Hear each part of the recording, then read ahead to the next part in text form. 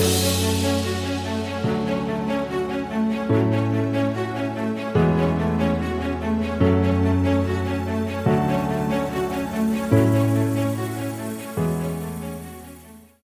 there, and welcome to the Think Wealthy podcast.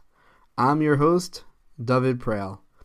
The Think Wealthy podcast is sponsored by YDLP Investments, the home of the $10,000 commercial real estate investment. Hello, welcome back. Last time we spoke about expenses and liabilities, which naturally leads us into a discussion about debt. Now, debt's a very interesting topic because it's so broad. It covers so many types of debt and so many scenarios that there is a lot of nuance there. So let's dive right in. On the one hand, we have some people who will preach the value of not having any debt. Pay everything cash, don't use credit cards, pay down all your debt, get out of your student debt, pay off your mortgage, and, live cash. Okay, there's another extreme of people who, and this is not necessarily pushed by any or proposed by anyone with any financial savviness, but certainly companies, credit card companies, retailers, they want you to spend money. They want you to buy on credit, and people rack up tens of thousands, sometimes even more, in credit card debt with no real plan to pay it back. And they do that in order to be able to buy the car they want, in order to buy the things they want, and they get into big trouble.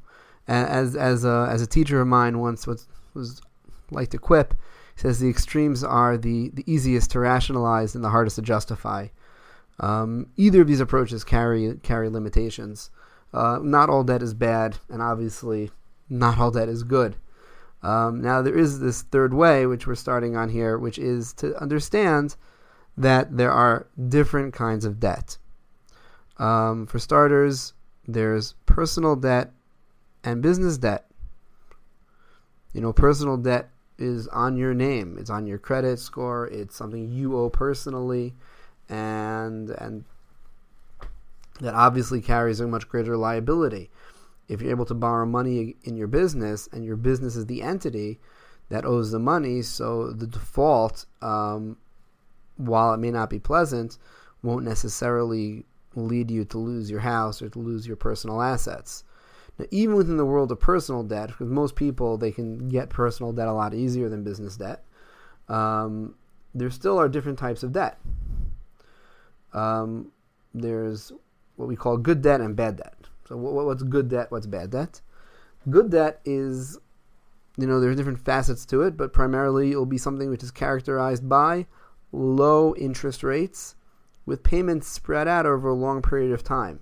So you're not paying a lot of money for your debt. You're not paying a lot of money for your money. That's basically what interest is you're paying for money. And your monthly payments are relatively low. So it doesn't hurt your cash flow. That's one characteristic of the good debt. And the other characteristic, and this is incredibly important, cannot be understated, cannot be overstated, is it's a debt in which the funds received allows you to generate more than enough money to pay it off. You're using that debt as leverage to produce greater returns for yourself. So, for example, a very common example of this today, if you're getting the right degree, is student loans. You can go into college, you can borrow tens of thousands, even north of $100,000, and if you get a proper education that will allow you to be employed afterwards, oftentimes that could be a good investment, depending on what career you want to pursue, depending on, if you want to be a lawyer and you take on debts to go to law school, but then afterwards you come out and you're making several $100,000 a year, that's a pretty good ROI. The flip side is you can go to college and you can take on the same low interest, spread out payments debt, but you get a very impractical degree. And so you may not be paying much on your debt, but you also have produced nothing with your debt. So that's not necessarily a good loan, even though the debt itself is a pretty good deal. Another form of good debt is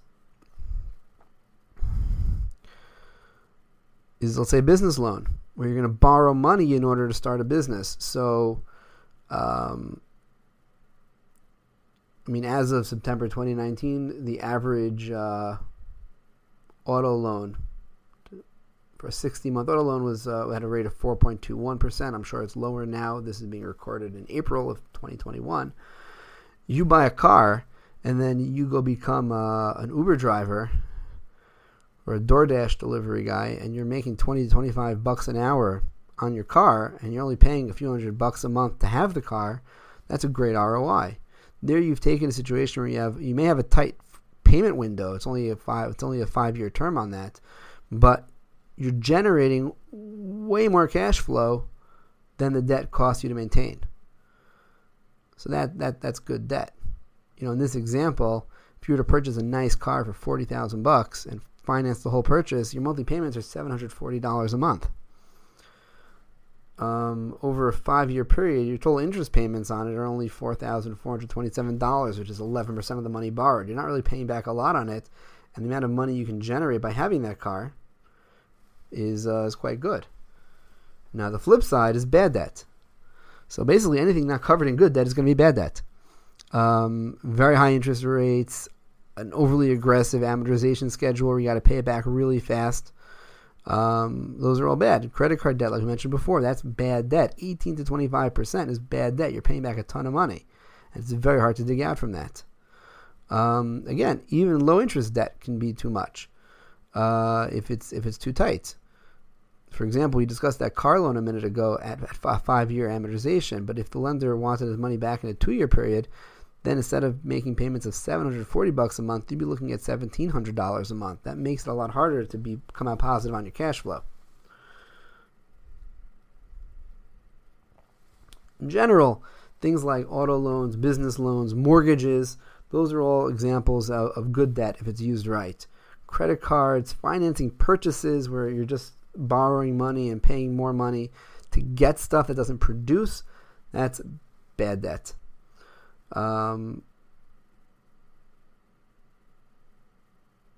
Taking on debt for a business or to invest, well, that's a really interesting question. We're going to have to revisit it a little bit later. But I think we've gone a little long here, so we're going to call it here and continue our conversation next time.